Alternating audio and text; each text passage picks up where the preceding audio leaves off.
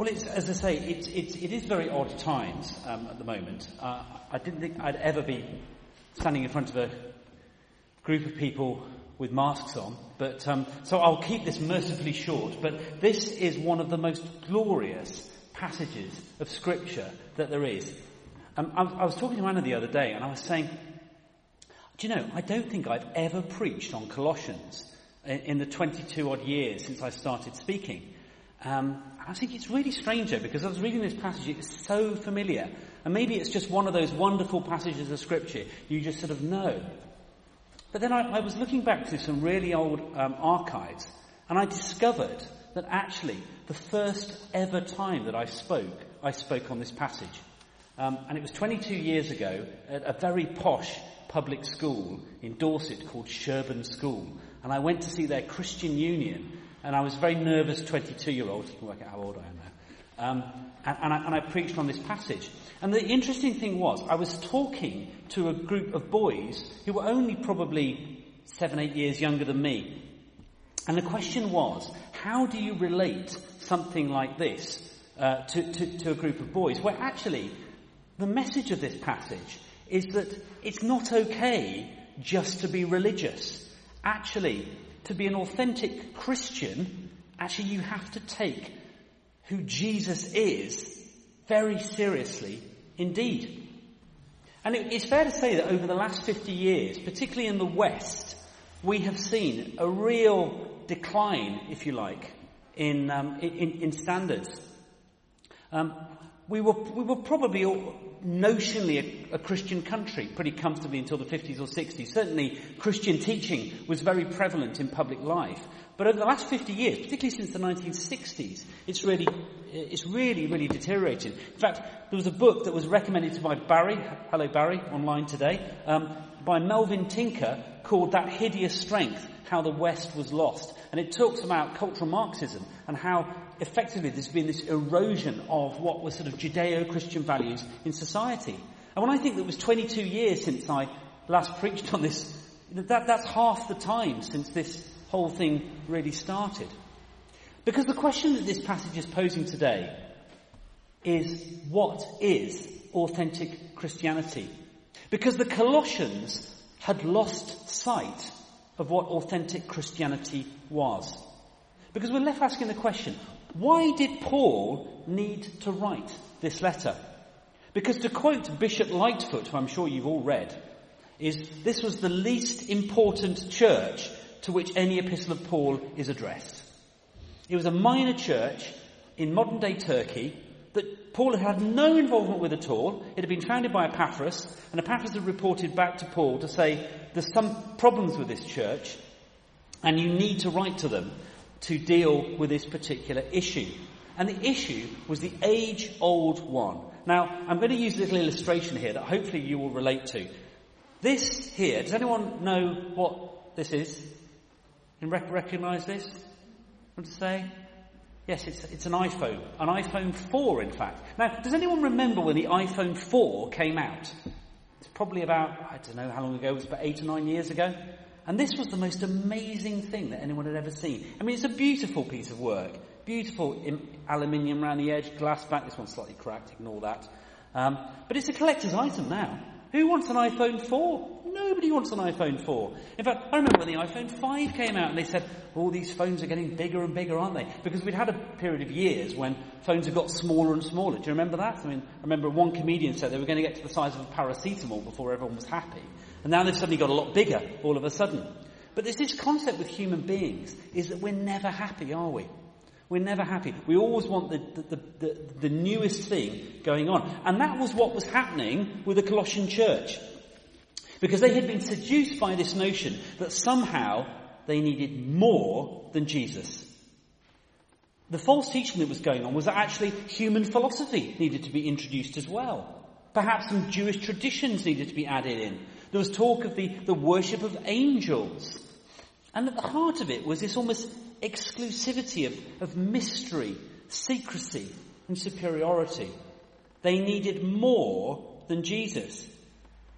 In essence, they were adding to the work, the person and work of God the Father, Jesus Christ, and the Holy Spirit. But the problem with this, of course, as soon as you start adding to it, when you start adding Jesus plus, that has the effect of relegating Jesus from his rightful place and just makes him alongside all the other prophets and religious leaders at all. There's nothing particularly special about Jesus if you go down this line. I was in Birmingham about a month ago, and I don't know if any of you have ever walked into Birmingham from New Street station, and there's always a stand at the bottom of New Street by Waterstones where you've got an Islamic group there, and they're always very enthusiastically promoting Islam. And when I was walking past a month or so ago, they were saying, there was actually a big banner out there saying, "We regard Jesus really highly." It was really interesting. Jesus is one of our prophets, one of our better prophets. And it was this sort of seduction that, look, we're just as good as anyone else. And in fact, and that was almost the problem that the Colossian church was getting to. Jesus was just one of another number of things that they were doing. So, it's my prayer and my heart today to you to look at this passage. If you've got it in front of you, do open it, have a look at it. I humbly would submit, I think it's one of the most glorious passages of Scripture.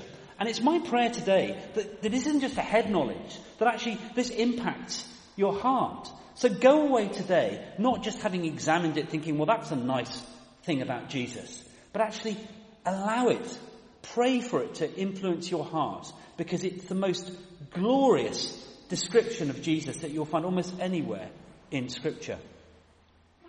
Because Paul asks this simple question in this passage of Jesus: who do you say I am? And bear in mind, it's written by Paul. Now, Paul was not some sycophant, some guy who, had always been brought up in Christian traditions and was talking about it. This was a guy who used to persecute Christians, who literally had to have, and I can confidently say this, a road to Damascus conversion in order to be persuaded to become a follower of Jesus, and had a personal encounter with Jesus, an incredible privilege in many ways, but a complete convert to it. So what does Paul say? Well, we start in verse 15. The Son is the image of the invisible God. Wow. Well, where do we start with that? God comes to earth in human form. Not a copy, not a facsimile, the actual image of the invisible God. By meeting Jesus, we meet God. Think of that for a moment. God, invisible, up to this point in history. Unknown. No one had ever seen God at all. Clearly they knew him by talking to him, but actually having a relationship with him was very different. And then Jesus comes down to earth, and they meet God the Father. I mean, if you think of all the other religions, their icons, their images, their prophets, none of them claim to be God. And yet, here is God, holy God, in human form. It's in many senses, it's what the world is looking for. This authenticity, this relationship with God. And we'll come on to unpack that a lot more through this passage. The next thing, second half of verse 15, firstborn over all creation. Now, I like the concept of firstborn because I am the oldest of four. And this idea, this medieval concept of the primogenitor, come across this? Where the firstborn inherits most of the estate. You come across that at all? I like that concept. In fact, if my parents are watching, which I don't think they are, unfortunately, it's a good concept. My siblings are, ignore it. But this idea that if you're firstborn, you get privileges. It doesn't actually mean that here. What it actually means for firstborn, it actually means the one who is first in position, almost like in a military sense, the first in rank, if you like. Now, the Jehovah's Witnesses use this passage to actually say, well, Jesus is just a created being and not the creator, and we'll go on to see why that's wrong in a minute. But the point is that you don't actually get a higher authority than Jesus. Jesus is first and must be first in everything. And it's almost like when you get your North Point. If you've ever been out orienteering or getting lost in the woods or whatever, and you've got a compass. It's a great thing because you can actually work out where everything is in relation to it. And the truth is, in life, if you actually have Jesus as your centre, as your north point, everything else does start to make sense around it.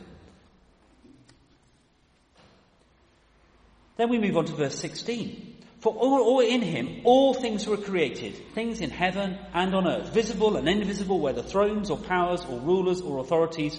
All things have been created through him and for him.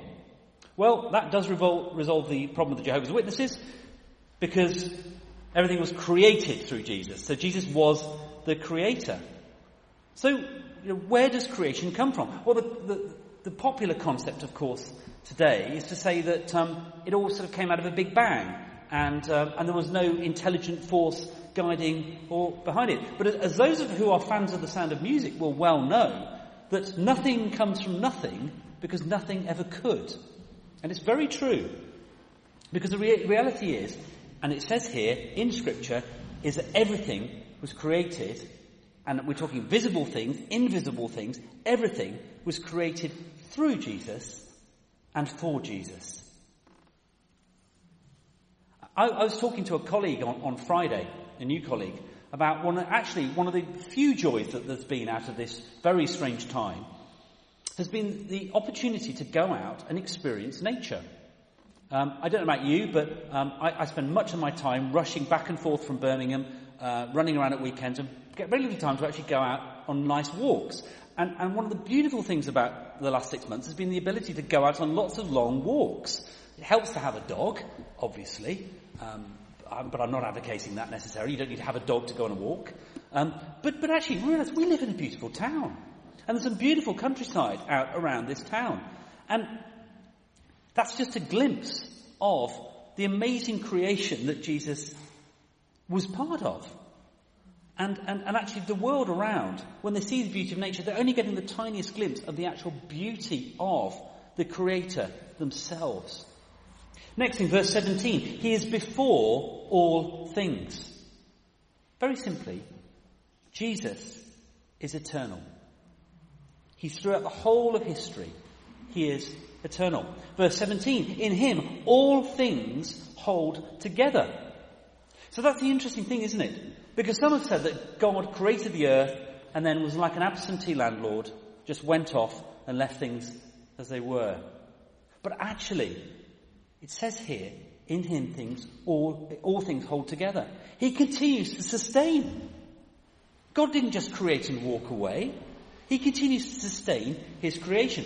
Do you remember, some of you, perhaps those of you who are in the UK, I don't know if it was the case for South Africa or other countries, the song, He's Got the Whole World in His Hands? Do you remember that? I see a nod over there, so it's clearly going on in Cape Town as well. He's got the whole world in his hands. I mean, it was one of those songs that you had to sing at school, probably infant school. But actually, theologically, that's a good song. Because it literally, God has got the whole world in his hands. And that means everything. So that means famines. That means wars. That means governments. It even means pandemics. God, through Jesus, has got everything in his hands. And we can have confidence, if we have a relationship with the creator of the universe, that we have a relationship with the one who holds it all together. Verse 18, he is the head of the body, the church. Now, the church is suddenly mentioned here. Now, it's very tempting on us as Christians to dismiss the church and look at it as a frail human institution. And in many ways, it often is a frail institution. But actually, it's a key part of the purposes of God on earth. It's a body of which Jesus is the head. I've spent the last few weeks reading a book written by the author Bill Bryson called The Body. It's a great book. Really recommend it. But one of the big things I've learned from this book, I should have probably known it already, is that you can pretty much cut off any body part at all, apart from the head. If you cut off the arm, the body will continue to function. It won't be great. Lost an arm, cut off a leg. But if you cut off the head, you've got problems, I'm afraid. And so actually, what it's saying here is that in order for the church to function, Jesus has to be at its head.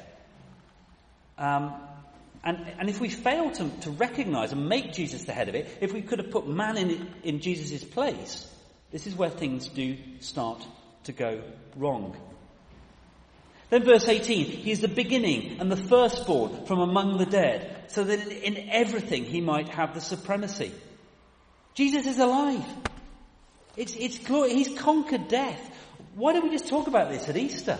It's an amazing truth, isn't it? If you go to Israel now and ask the guide, where is the tomb that Jesus emerged from, they won't be able to tell you. I can tell you that because it's an irrelevance, quite frankly. Nobody knows where the tomb is. They've got theories, but nobody really knows where it is because he was only in it for 3 days and he's gone. Anywhere else, you can go and ask where Muhammad was buried, or you can go and ask where Buddha is. Won't find a grave for Jesus because he's alive. He's risen. It's different to every other religion. Verse 19, for God was pleased to have all his fullness dwell in him. And this is arguably the most important thing of all. If you don't take anything else from this glorious description of Jesus today, this is why Jesus was killed. Because Jesus claimed to be God. This was the Creator entering the creation. It was almost the mic drop moment, this. Well, I don't recommend dropping mics, by the way, as somebody in charge of PA here. But genuinely speaking, is that this is the point at which Jesus shows that what he is proponing is different to every other religion, because he is claiming to be God. For God was pleased to have all his fullness dwell in him. Verse 20, and through him to reconcile to himself all things, whether things on earth or things in heaven, by making peace through his blood shed on the cross. See, we've only got to look at our world around, and it's a world that is full of conflict, isn't it? It's full of conflict because of one thing, sin. And we know that the wages of sin are death. And Jesus died on the cross in substitution for us. And the cross, it says here, is capable of creating that reconciliation. And this is the amazing thing, because it's very easy to die for someone. Well, it's not easy. It's difficult to die for anybody. But you might consider dying for somebody you really care about. But can you imagine dying for somebody who's an enemy of you? Because that's what Jesus did. We have an acrimonious relationship with God, but Jesus has reconciled it. So we come to the end of this glorious passage, and we're left with a question. Have you met the authentic Jesus as revealed by Scripture? Last year I was on a train, an earlier train than I usually get, coming back from Birmingham. And I sat down, and there was a guy who sat opposite me who opened a Bible. And I noticed on the spine of the Bible that it was a translation that I'd never heard of before particularly. So I said to him, how are you getting on with that translation? And he looked at me rather strangely. He said, I've never read the Bible before. And I said, are you not a Christian? And he went, no, I'm not a Christian. I said, oh, so you're reading the Bible? That's really good. And I said, well, what's prompted you to read the Bible? And he said to me, well, I went to watch a musical in London, Jesus Christ Superstar. Not one I watched, but he said to me, do you know what it was, having watched it? I was intrigued by Jesus. And I thought, I want to read some more about him. So the best place to go is to look at the Bible. I said, it's great. So I said, so what are you making so far of the story of Jesus? And he said, well, I'm not very sure that it's all true, really, is it?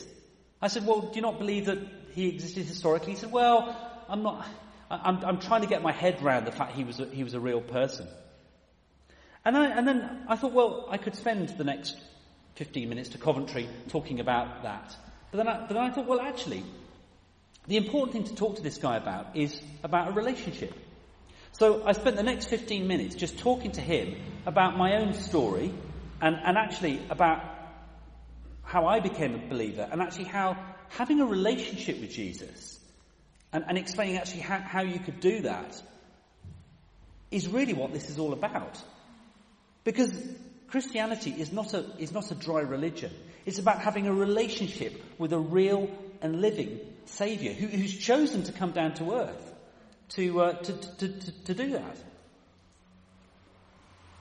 So, and he said to me, just as I got off at Coventry, he said, "Thank you, I found that really interesting today. I have no idea what that guy will go on to do. But it was an interesting thing, and it led me to the conclusion that the truth is, as human beings, we are built for relationship.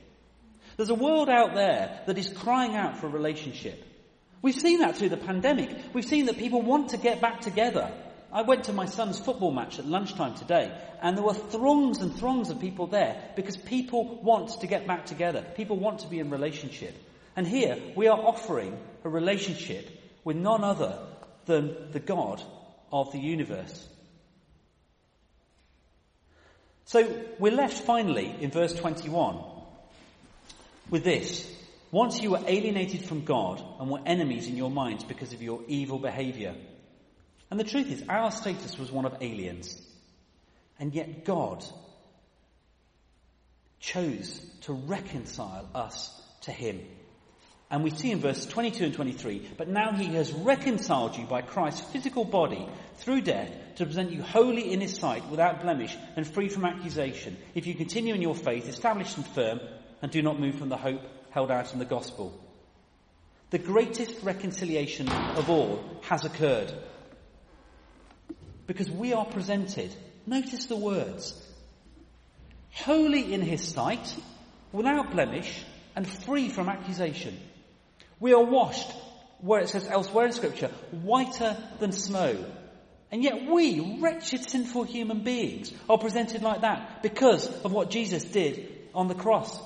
And our challenge for this as Christians, and this is the final challenge I'm going to leave you with today, is actually how can we continue in this? Because it's a challenge, isn't it, the Christian life? It's a constant up and down battle.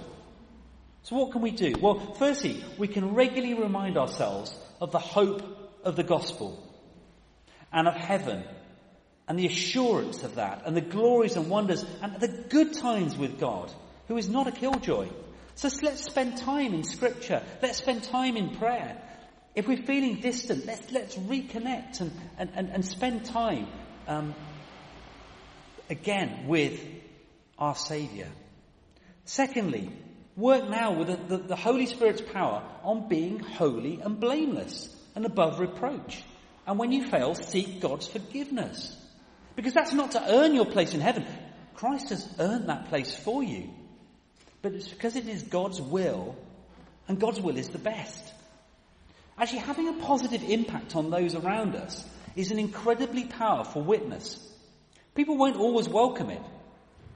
But if you act with integrity and you show yourselves to be trustworthy, then the world will notice difference in you. And they will ask what is different about that person. And then linked to that, thirdly, help spread the hope of the gospel of Jesus as you can, individually or helping others. And remember, it's universal. It's been proclaimed in all creation under heaven.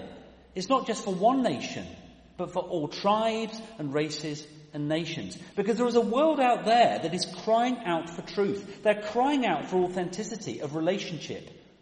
A world that constantly hedges its bets, looking for that ideal, looking for that perfect friendship, that perfect marriage, that perfect relationship, that perfect retirement or whatever.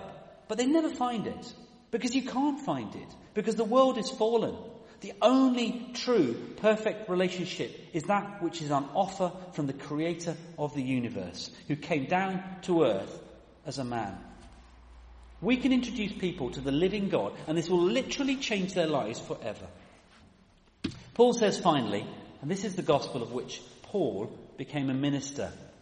And we're left finally with learning from Paul himself, who was an eyewitness of the risen Jesus, and is writing this to us in chains from prison. That's how much Paul cared about this church. He was willing to do that for them.